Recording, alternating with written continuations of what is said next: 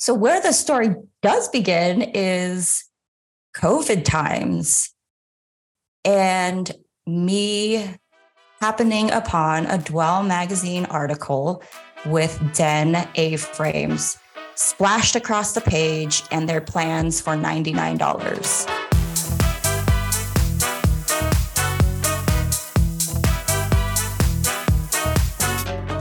Welcome to Behind the Stays, a podcast that shares the stories behind your favorite Airbnbs and the hosts who've made them memorable. Behind the Stays is brought to you by Spontaneous, a free weekly newsletter that brings you a carefully curated list of last-minute deals and upcoming steals on Airbnb. Sign up at spontaneous.com. I'm your host, Zach Boozy-Cruz. Enjoy the show. Hey friend, so I want to get real with you for just a quick second here, okay? So my wife and I decided it was time to take a risk and for me to leave my day job as head of growth at a marketing agency and go all in on Spontaneous and the Behind the Stays podcast. This is both incredibly exciting and also terrifying. It's exciting because it means I'll have way more time to make the show better and to spin up new products and services designed to help you grow your hospitality brands and short-term rental businesses. And it's terrifying because I'm saying goodbye to a nice paycheck and health benefits and 401k match and yada yada. Oh, and did I mention that we just had a kid who's just 2 months old? Yeah, it's been an exciting time. Okay, so here's the ask, all right? In order to grow the show and increase the value of the content we create, we need the support of our advertising partners. Now, trust me, I know how tempting it is to just skip through podcast ads. I feel you, and I'm a culprit too, okay? But it would mean the world to me if you could take just 60 seconds to write an email to the Guesty team or DM them on social media and just thank them for being a Behind the Stays sponsor.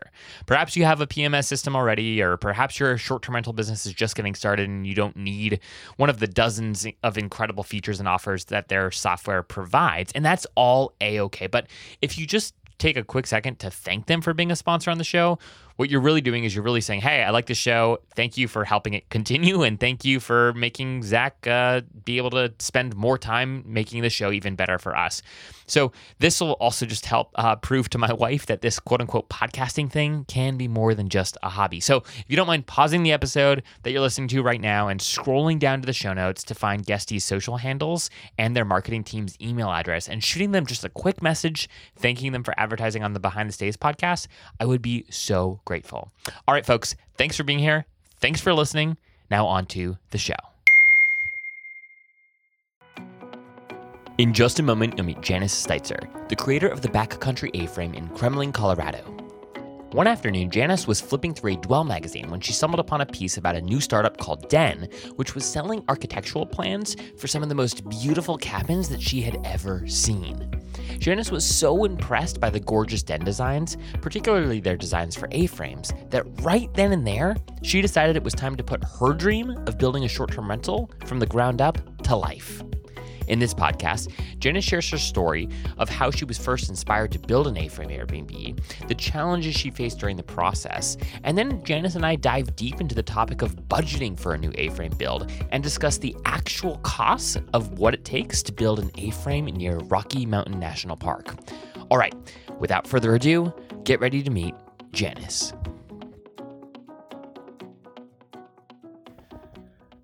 All right, Janice, we are live. How are you doing today? I'm doing well, Zach. How are you? I'm doing excellent. I am really excited to be chatting with you. I'm trying to remember. Actually, I think we connected on Instagram. I think I was just like scrolling through like beautiful like A-frames on Instagram or something like that, and I stumbled upon your A-frame, and I think I reached out to you there, and then we got like reconnected through our mutual friends at Den. So I've been excited for this conversation for a few weeks now, and I'm really just thrilled to get the opportunity to chat with you, hear a little bit more about your story, and of course the story behind Backcountry A-frame. And you just told me right before we went live here that you were recently on a Bigger Pockets podcast. And so you are a pro, and I want to, I guess, hear a little bit about how that experience was, because I think you're the very first guest I've had on this podcast who has been on a show of that scale. Yeah, I mean, it popped up only because if you guys know Rob Abasolo of Raw Built, He is actually one of my mentors. Oh, And cool. yes. And if you all don't know, Bigger Pockets was actually started in Denver. So they are headquartered in Denver. And so they did have some sort of event happening, and they decided to bring all of their hosts to one central location and record in person. Wow. So yeah, because I am based in Denver, Colorado, Rob reached out to me and they wanted to have someone local there to interview and just talk shop about real estate, Airbnb. And that just kind of threw me in there, and it was a great experience. Wow. Wow. Very, very cool. I love stories like that. And, it's one of the things I think that makes this industry so fun is there's this, I do feel like everyone's trying to help everyone out, right? Everyone cares about like elevating the work that everyone else is doing, which is just really cool because you don't find that in a lot of industries. So that's a great story. That's awesome. And yeah, I don't know Rob at all, but I have followed him for, the last couple of years and watched, I don't know, way too many of his YouTube videos. So he's a great guy. Yeah, for sure. I mean, I think that he kind of put short-term rentals on the map, Yeah. really, of when he started and how far he's come. So I think he's a big inspiration to me, and he's impacted the short-term rental world. Yeah, yeah, no. And if you don't know Rob, or if you haven't watched any of his very well produced videos, we'll go ahead and drop a link to his YouTube channel in the show notes so you can just check it out and understand a little bit more about what Janice and I are talking about. He's just done some fantastic work. But enough about Rob. Janice, let's talk about you. So I want to hear where the story of the Backcountry A-Frame actually begins. So where the story does begin is COVID times. Okay. And me happening upon a Dwell magazine article with Den A-frames splashed across the page, and their plans for $99. Wow. And their image was just so impactful. And I mean, of course, during COVID, we were all longing to get out, to be somewhere where we were still by ourselves, but back into nature, and just being able to, get out of our homes. Yeah. And when I saw that article, I just said, I have to have that. I have to figure out a way to get that. Wow. And then they did, I believe that was their initial launch, right? From your interview with him, he rebranded, and Den was the rebrand, and Dwell showcased the brand. And from there it took off. Yeah. We purchased the land a month after that magazine's article. Wow. That's how impactful it was. Wow. I'm sure Den's marketing team is like just gonna love when they hopefully, I don't know if anyone listened to the podcast, but if they do, this is like the greatest testimonial ever. Like, and you weren't even influenced off of Instagram. You were influenced off of like a spread in a Dwell, magazine, and Den is featured in that, and that's what inspires you to not just like, purchase a Den design, but actually like hop into the short-term rental and hospitality space. That is a phenomenal story. Yeah. I mean, it might have been just spontaneous.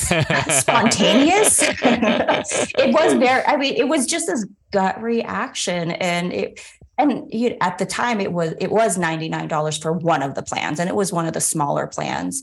But it was just this moment of like, yeah, why can't I do it? Yeah. And I think there is this intention of a movement towards very intentional living, and their plans are just so well thought out, smaller footprints. We've been in this consumption era of McMansions, and I mean, it's gorgeous homes, farmhouses, all of that. Yeah. But just there's something so I don't know, just there's this peacefulness that comes from the thought of intentional living. Yeah. Yeah. No, and that's so well said.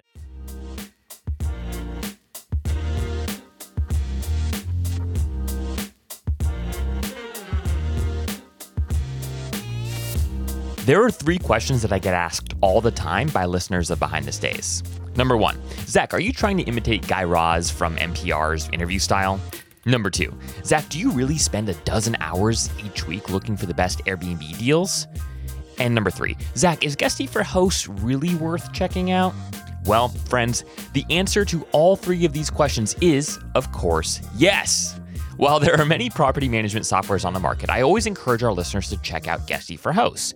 Guesty's channel manager centralizes reservations across Airbnb, Vrbo, and Booking.com to stay on top of your listings without having to hop back and forth between channels. Guesty's automation tools enable you to connect with guests in a meaningful, creative, and instant fashion.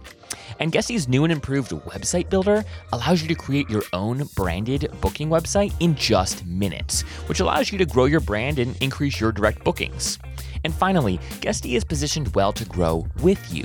As your business grows, you can grow with Guesty for Pros by unlocking new features and offerings designed for larger portfolios. So here's the deal. If you're an STR host without a PMS system or a host looking at exploring a new one, I've got a treat for you. The team at Guesty is giving Behind the Stays listeners and Spontaneous subscribers $20 off an annual or monthly plan for Guesty for Hosts when they use the discount code Spontaneous when signing up for a free 14-day trial. There's no credit card required. There's no setup fee. There's no commitment. So try it out and cancel anytime if you don't love it.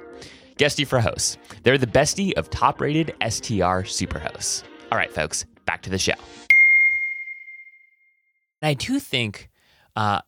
I'm sure people have thought about this much longer and deeper than I have. But as you're just talking, Janice, the thought that comes to my mind is short-term rentals and really sort of like this movement we're seeing in hospitality right now.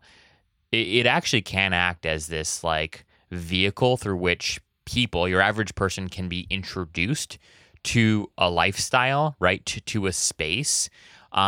That is incredibly intentionally designed, so much so that it might actually change the way they live when they go back home, right? Like I'm thinking about my own behavior when I go, I go to a space and it's so well designed. You have exactly what you need, but nothing more than you need, right? And the space is small, but there's something about it that like you really want to respect and honor because it's small. Like you can't just throw a bunch of crap somewhere, right?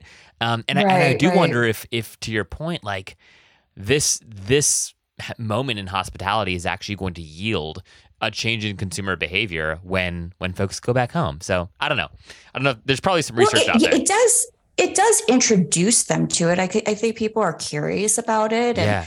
I mean, even you scroll through YouTube, I mean, at least my YouTube feed, tiny homes. Yeah. Yeah.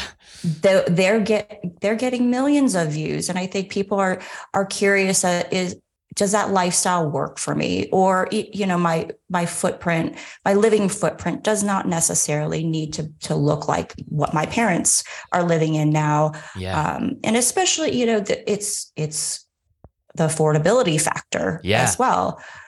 So, that's where it started. And I just went full force with it and honed in on a piece of land that really, we didn't go into it thinking, okay, this is going to be geared only for short-term rentals. Yeah. We want to experience it the way we want to experience it. Yeah. So it's backcountry. It's a piece of property that allows for us to keep our horses. We have 2 horses. Oh, wow. My husband's an avid outdoorsman, and this particular area, it's Kremlin, Colorado. It's known as the sportsman's paradise. Wow. So, yes, it is definitely backcountry. It's just not the name of, what we decided to name the A-frame. We have Bluebird Backcountry that's in the same area, and they do backcountry skiing. They introduce people to they train people how to backcountry ski. If you're interested in, learning about how to, I don't do it, but they teach people how, if they want to do it on their own, safety courses. They have, it's not your typical resort. Yeah. Yeah. Where you have to hike back to where you're going to ski. So it's hardcore stuff. Yeah, yeah. It's not. Yeah, it's for the serious adventurers. Exactly. Yeah. So I say that it's an adventure retreat because the people who love to adventure, they also want to come back to something that is a little bit more luxurious and just, a nice place to be. Yeah.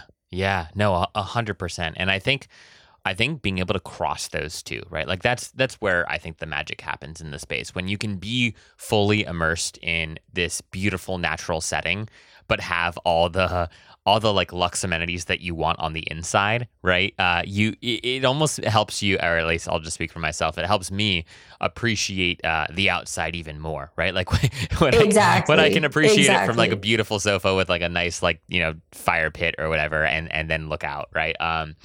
Especially after like a long day of traversing the mountains. That's great. So Janice, like tell us a little bit more about you. So you clearly, like, I was scrolling through your all's photos, and I mean, it's your place is like impeccably like designed. It's very well thought out. It's furnished like beautifully, like to what we were just talking about a second ago.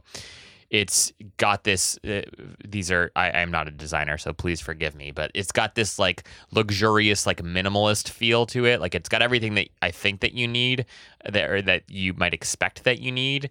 But again, nothing more than that. You haven't cramped out the space at all, which is just, which is great. I love when folks don't overcrowd spaces, especially smaller spaces.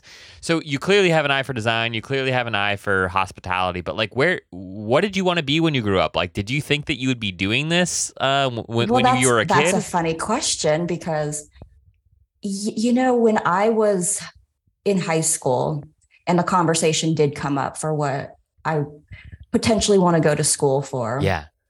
My parents had a lot of the control because if they were going to be paying for my education, they would have to approve of what I went to school for.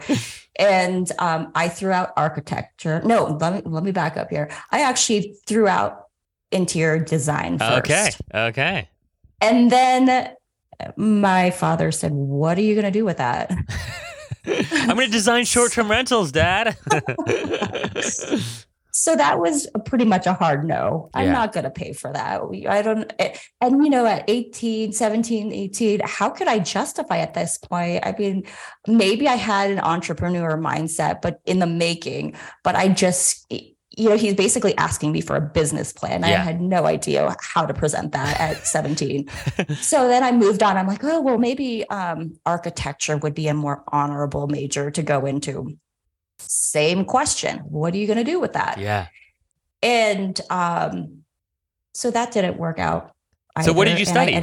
I ended up going into finance. Oh my gosh. Okay. So this brings it into almost a full circle moment of I found my way into architecture and development and interior design this way. Yeah. A very long journey back to where I originally really had like, this is what I want to do.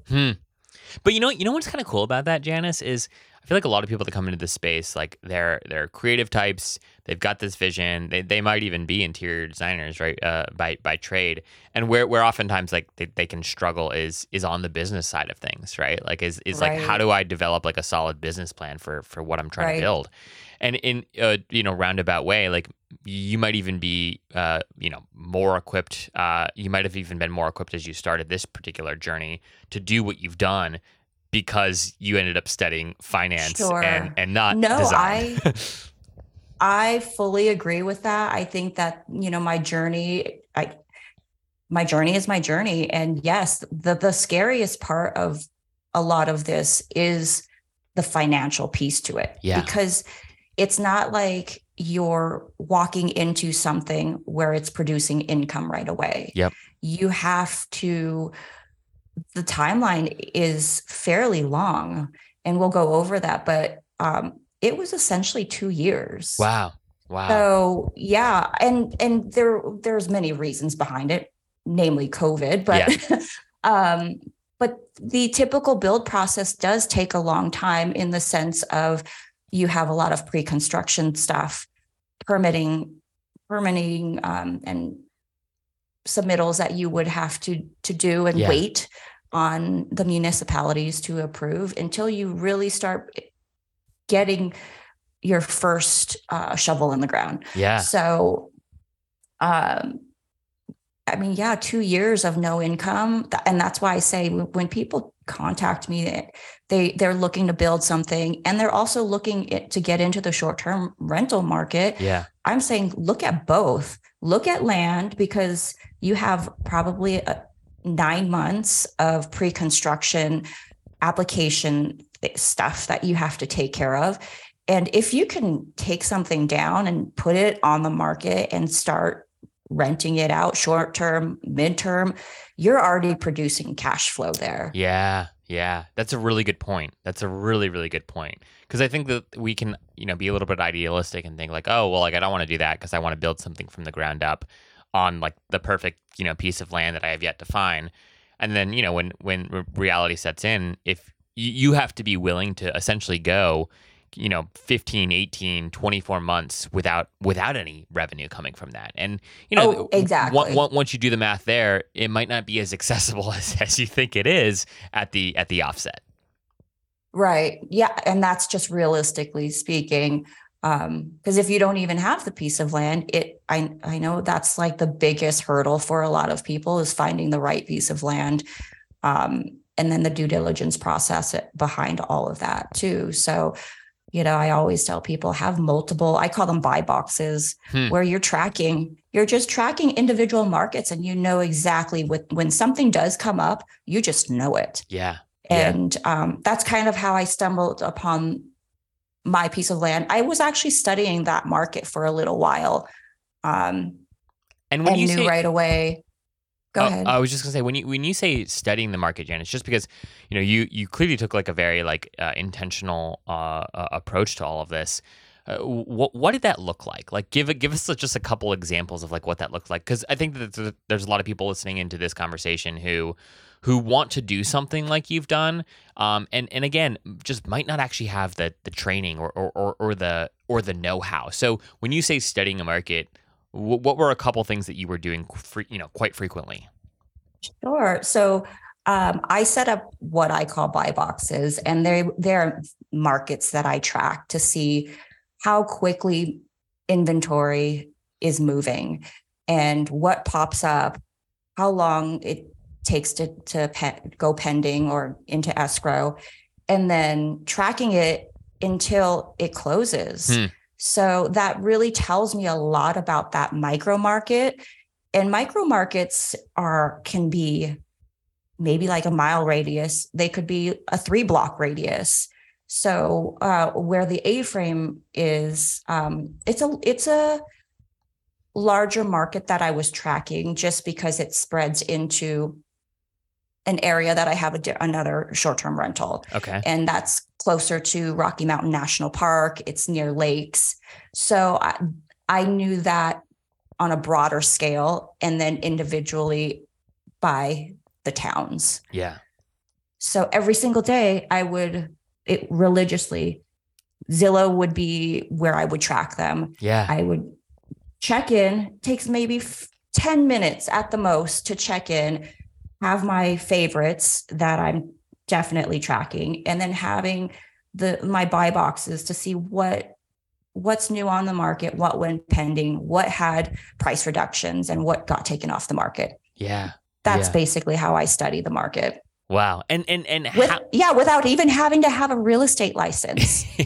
Everything is all out there these days. And how are you like perform? So you're tracking all of this, right? And then like, do you have specific like, are you of the mindset that you go in with some specific kind of like KPIs, right? Or, okay, hey, I need like, I guess what I'm saying is there are a couple different ways to approach this, right? One way to approach it is you go in with a very specific list of criteria, right? And it's really just about waiting, right, until a place emerges that meets all of those requirements. Right. Versus going in, studying the market, trying to make sense of how things work, and then sort of coming up with your list of requirements to understand what is a good deal, right? Or what makes sense for you. Right. So path A or path B, like how did you approach it?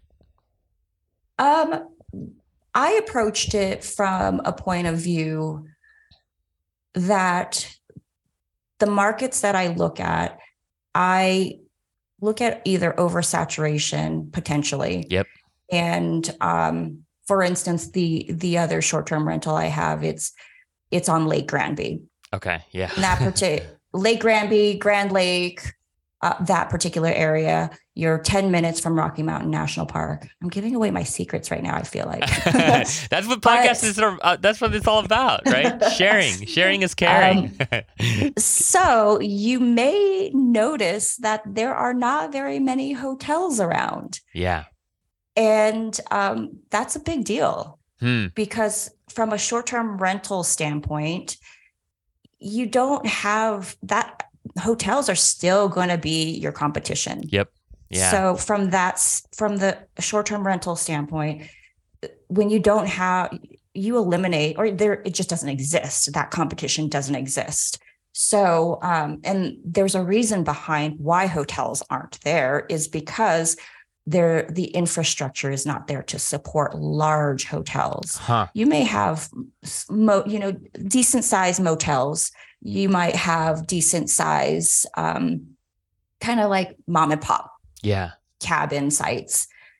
But for the most part, the infrastructure is not there specifically for water.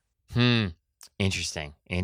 So everything in that area is on a well for the most part.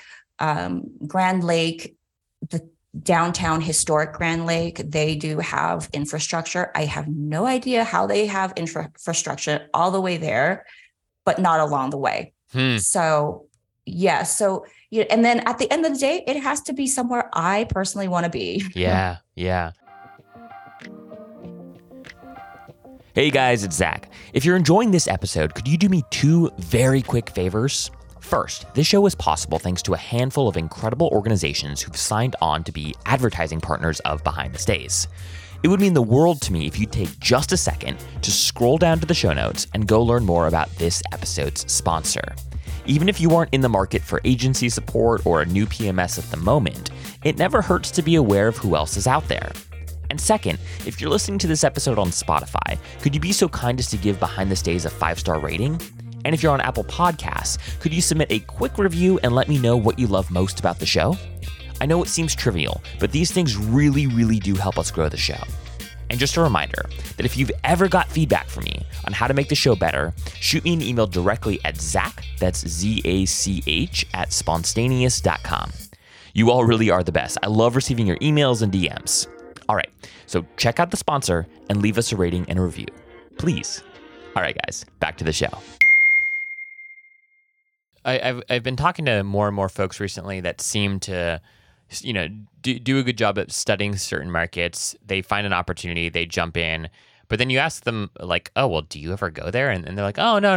Like, this is just an investment, right? And I think what's funny, at least to me, right, is that people that are specifically in the short-term rental space, in my mind, if you want to stick around here, if you want to be in here for the longer haul, you're absolutely in the real estate investment business, but you're really in the hospitality business, right? Like, this is a service that you are providing.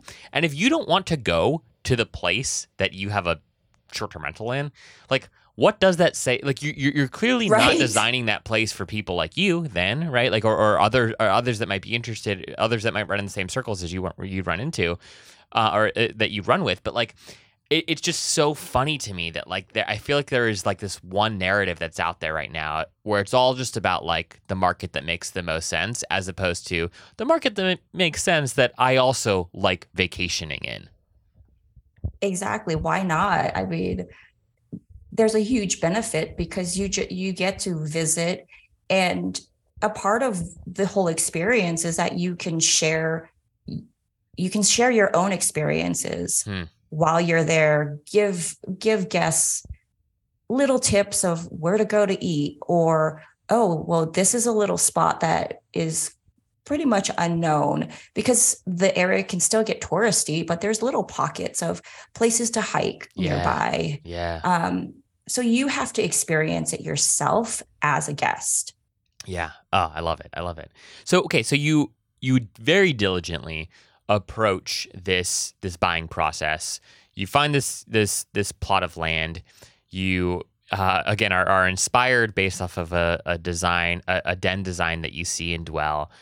It takes a couple years to get things all up and running, but at what point do you open? And I guess actually before that, like how did you think about the brand of the space? Because again, you did such a really great job of curating sort of the interior, which I think actually one of the challenges I've seen with some folks in what I could just call like the A-frame space is they build these like beautiful A-frame. They look really, really, really cool on the outside. And then it's almost, I don't know if they overspent on the outside. I don't really know the why, but then you go inside and it kind of feels just like your run-of-the-mill cabin, right? You've done something totally different. So at what point in time did you think about sort of the brand that you wanted to build around Backcountry A-Frame and the interior? Sure. It really stems from Den's design. Like, I wanted to do it justice.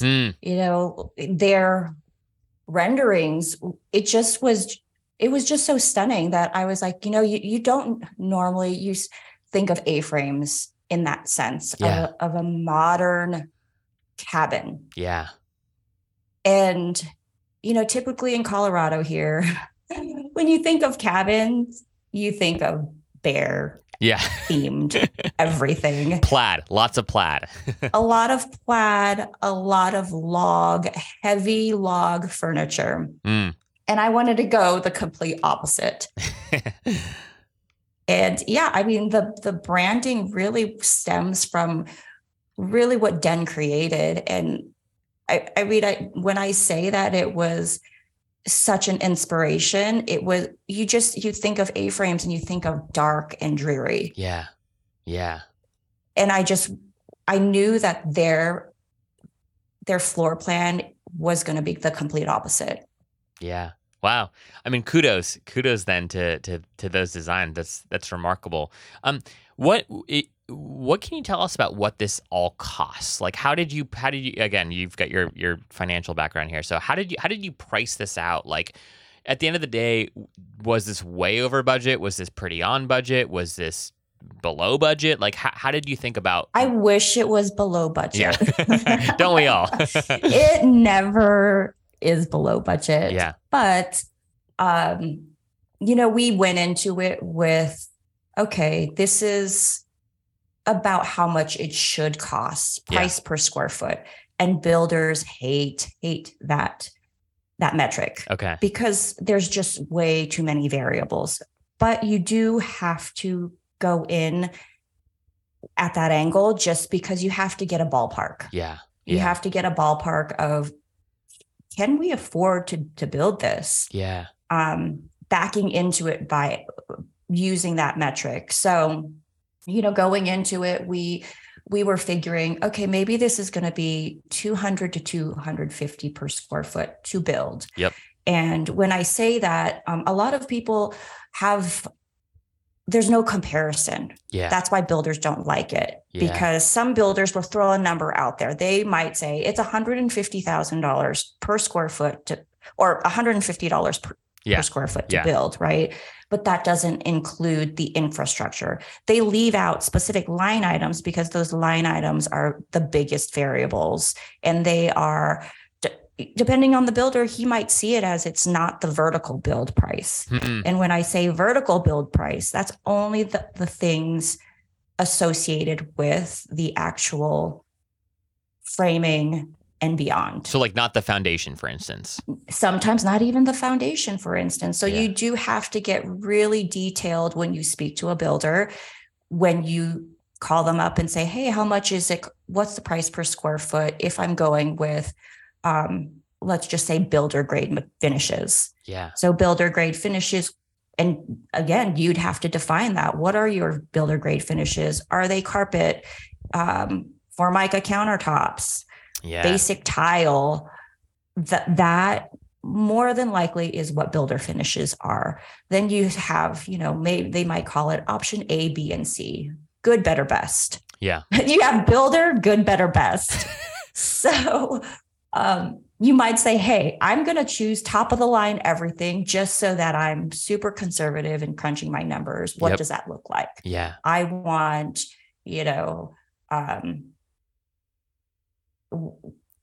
great marble, hardwood floors, all of that. Yeah. And that might help you give a better direction. Or even they can say, okay, here's a good, better, best scenario. Yeah. And you can go from there. And what's so funny about even that, right? Even the good, better, best is like, it's also so like relative, right? Depending on who you're talking to. It's like, exactly. Well, what is your good? Is your good, right. my best or, or not quite, so. Right. Yeah. Cause you might have what's that saying? Caviar taste on a tuna budget. Yes. Yeah, exactly. I feel like that's, You're speaking my language here. Yeah. Yeah. So I knew going in because I'm like, okay, well, I know that I have a hard stop with my budget and I can't over design because really the A-frame in and of itself for the area is somewhat over designed, I will say. When I say over designed, that basically means that you see in the area a lot of just very traditional looking homes. Yeah. Throw a few log cabins in there, but very modest and conservative sized. A lot of these are vacation homes. Some people do use these as more of a retirement home. Okay. And so they're very conservatively sized and there's just nothing over the top. So you see something with high design in that area, you may not recoup some of what it takes to build it to high design. Interesting. And one way of looking at this is like, oh, isn't that like a big unique value proposition then? Because if I'm looking to go to this area and there's nothing else that quite looks like yours, won't I just book yours? Or like, I guess, unpack for us a little bit about why? Yeah, from a standpoint of high design, there's almost it's an intangible asset. There's no price point for it. Yeah. The appraiser didn't look at it from a point of view of high design. Sure. They looked at it from a point of view of new construction. Doesn't matter if it was an A-frame or if it was just a Scandinavian modern cabin. Yeah. They did not care about that. So that's where you do have to study your market. And because you're going to be compared with everything else, you're going to be lumped into it. Yeah. Where the high design does pay off, from what I am seeing, is that it's getting bookings. Yeah. And in theory, you can charge more of a premium because of that, right? You can charge, a premium because of that. Correct. Yeah. So, and I mean, digging back into the numbers, COVID played a huge factor in it because by the time we broke ground, lumber prices were at the height of where they were. They tripled. Wow. So the lumber futures, they normally were at, I don't know.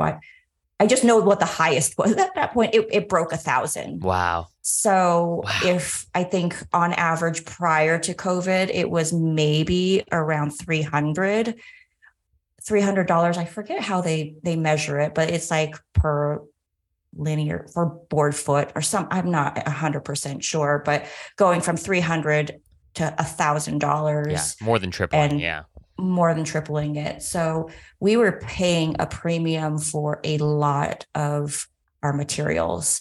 And then I was basically hoarding some materials at home, definitely hoarding sofas. We had an article sofa in our garage for months, just because I was so afraid that this stuff wasn't available, and it wasn't. Yeah. So things were coming in just we would get one piece here, waiting for another piece for a couple of months. Same with our window package. That's why if you go onto the Instagram page early on, you see windows missing for quite a long time. Wow. Yeah. Yeah. So yeah. I mean, what a crazy time to like be building anything new, but let alone like something unique that is also new. Right. Yep. And when you start your build process, you can't stop. It doesn't matter if they say, oh, well, it's going to cost this much. Yeah. Because, it is what it is. Yeah. Yeah. You're basically on a mission to freaking finish the thing so you can start recouping some of these costs. And so it doesn't matter. Yeah, it doesn't matter. Like if you wait for the price of lumber to go down, you might be waiting another year, right? And then where are you at, right? So exactly. It's all just a gamble. It really is. Even when you approach it with all the diligence possible, at the end of the day, there are just always going to be factors outside of your control. And which is why I think like this is, these are longer term investments. And I think one of the things I like to, or I should say, I just get excited about when I hear folks like you come onto this podcast and share a little bit of your story is viewing this as not just a real estate investment, but as actually a hospitality business. I think even just that subtle mindset shift, right? Should give you sort of the creative freedom and liberties to find other ways, right, to help monetize the space or recoup your costs, right? Or hey, like you're in the business of designing an exceptional, unforgettable experience for the people that are going to come stay in your home. That's very different than you trying to find somebody to rent like your condo for 12 months or something like that, right? 100%. Yeah, I led with this is going to be something that I want to share, an experience that, I don't want to keep it to myself because it's just too good. It's not my design, it's Den's design. I just, reiterated a little bit to what I envisioned, but, we get people who say, we drove by and it looks so gorgeous. And it's like, it's why not share it with the world? Because it's at the end of the day, an A-frame isn't practical to live in. Yeah. Let's just put it that way. There's hardly any storage, but it's so cool. Yeah. Oh, yeah. That's so true. So, Janice, so I didn't answer your question about the cost. Yes, I was literally about to circle back. I didn't know if we were going to go. I wasn't sure if you were very artfully and craftfully avoiding that, but no. Tell me about the cost. I'm glad to share the cost. I'm very transparent about it because it's just very it's elusive because no one can ever pinpoint. About it. Yeah. No one talks about it for some weird reason. And I just talk about it from my point of view. This is what it is. We spent more than what we anticipated. But, at the end of the day, if I could help someone make a decision or push forward with their dream, I want to share that. Yeah.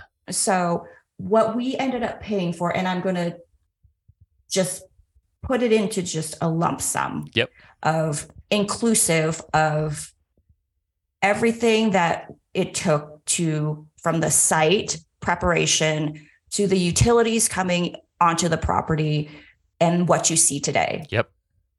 And it excludes the land. Okay. So we spent $350,000 for that build. Okay. And the variables mainly being we had to drill a well. Yeah.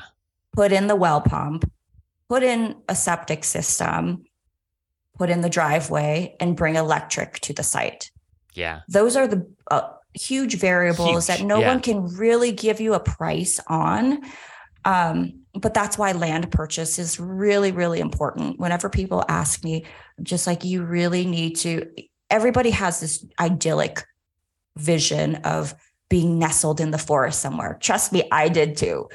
But when the electric company came out and said it's going to be this much to just get it to, I think, God, what was it? I had to walk back my driveway about 100 feet. Wow.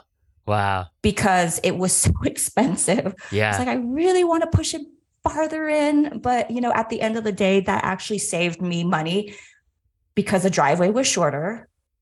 And now I have to pay for someone to plow the driveway. So I'm like, oh, thank goodness it's 100 feet shorter, because they would have charged me a premium to plow another 100 feet. Yeah. So 350,000 was for all construction. Yeah.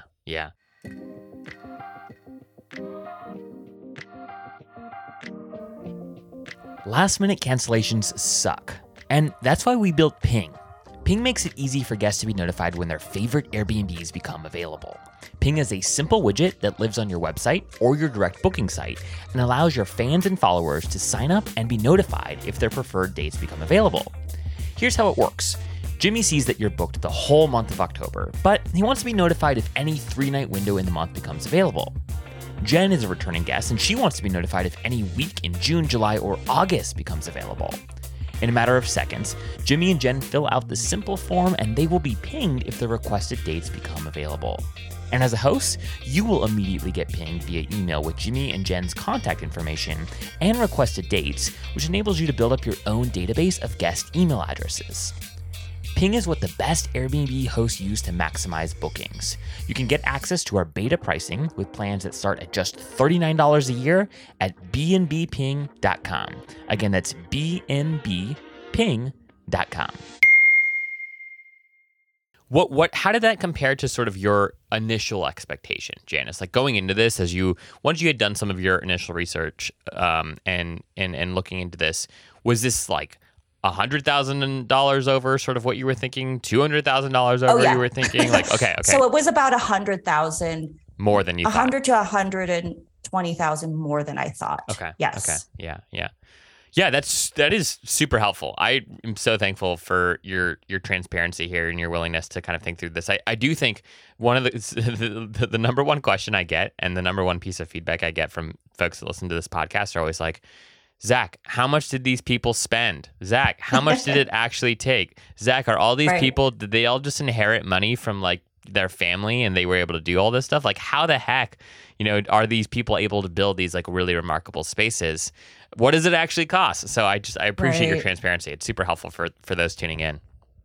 Yeah. There's a number of ways you could get construction financing, and but again, going back to knowing your market, the bank is going to say, well, our calculations and our desk appraisals show that it should only cost you $250 per square foot to build. Yeah. And that's what they're going to loan you. Yeah. Is whatever your square footage is. Let's just say if it's, our A-frame was 1,000 square feet. Yeah. Okay. So multiply that by 250. Yep. Maybe you're right in there. Maybe you can tweak your champagne caviar taste back down to the tuna can budget and get in there. So, then you take that number and then you go, okay, the bank's willing to lend me 75% of that. Yeah. I have to come up with the rest as equity plus maybe the land cost. Yeah. Because they do factor that in. Their math will factor in, if you own the land outright. So, I always say that it's doable, but it's just a matter of finding the right builder who's willing to work with you and finding the right bank who sees the vision, because they do see it as somewhat of a risk. Yeah. Because it's non-existent. So of course it's done every single day. Yeah. And I know people, are really intrigued by it, but just, start looking at your market, because there's definitely a need. And this is where, again,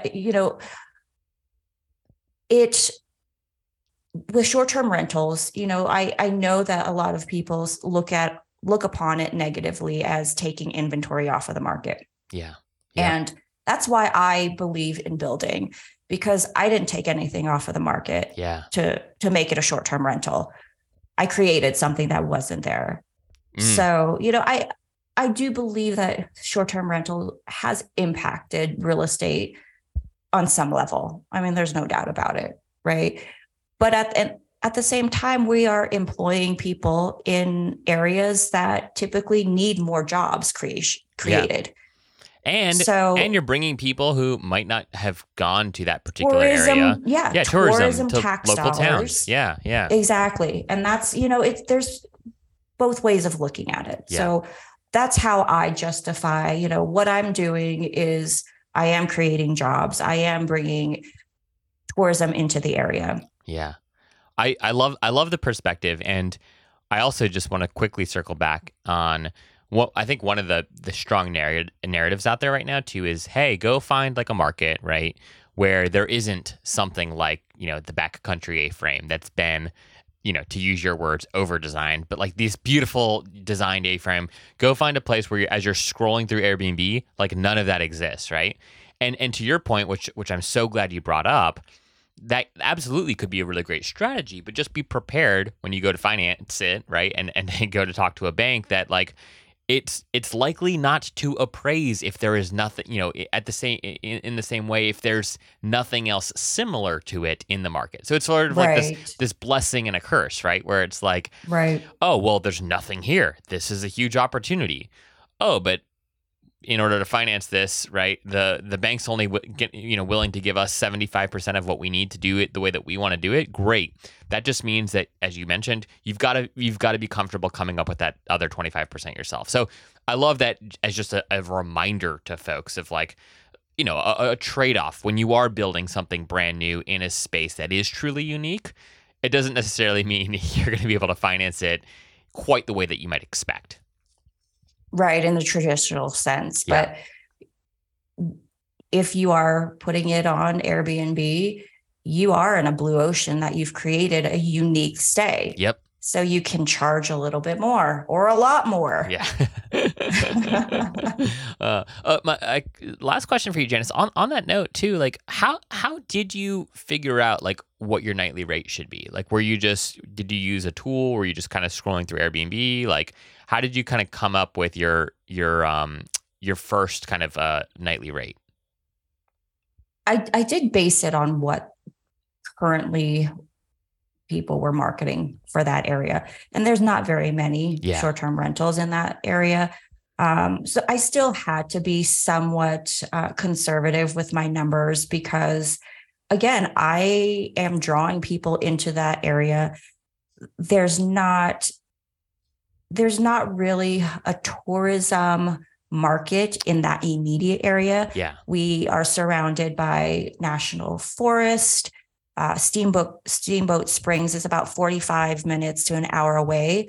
That's a huge ski resort area. And then Rocky Mountain National Park is about, 45 minutes away.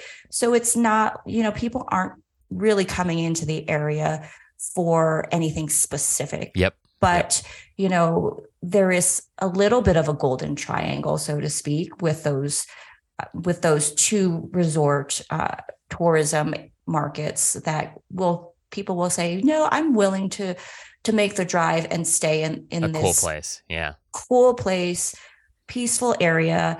And those will be just day trips. Yep. That's how they come. That's why they come in. And sometimes people don't leave actually, which is, that's really how I wanted to experience it. Yeah. Yeah. Oh gosh. Janice, this has been incredible. I'm just like so thankful for you and your story and really just imparting a lot of wisdom during our chat just now. If folks want to learn more and they want to ask you some additional questions, like what is the best way for them to reach out? Sure. Well, I'm on Instagram mostly, Backcountry A-Frame, and I do have another spinoff account on Instagram because people are asking. The handle there is Uncommon Developer, and that's where I share a lot more information on the build process. Because sometimes people who are looking at Backcountry A-Frame, they just want to know, they just want to see the house. Yeah. So yeah, you can reach me at either of those places. So sorry, I have to ask. Is Uncommon Developer, is this a new business that you're spinning up, or is this your for the most part? Okay. it's going to be something that I'm going to share the case study of Backcountry A-Frame. Wow. Deep dive into the numbers, deep dive into the build process, and share certain aspects of it, like, how do I find a piece of land? That's the number one question, besides how much did it cost? Yeah. Those two are the top questions. So like I said, I get a lot of those same questions, and I'm thinking, okay, where can I share this in a central location? Yeah. So it's somewhat of a soft launch. I'm not sure 100% yet. Right now, I'm just giving out free information. Yeah. I love it. And it's going to potentially spin off into consulting. So, because people have asked about that as well. I love the name, by the way. Very, very great name, Uncommon Developer. That's cool. Thank you. I know. I just woke up one day. I'm like, okay, I am kind of an uncommon developer. It's wonderful. It's a perfect brand that you can do a lot with. Well, hey, folks, go and follow Uncommon Developer. Go and follow Backcountry A-Frame. And again, if you have any questions for Janice, of course, please reach out to her. Janice, I'm just super, super grateful for your time, for your expertise. Thanks for coming on and sharing a little bit of your story with us. Thank you for having me, Zach. It was a great time.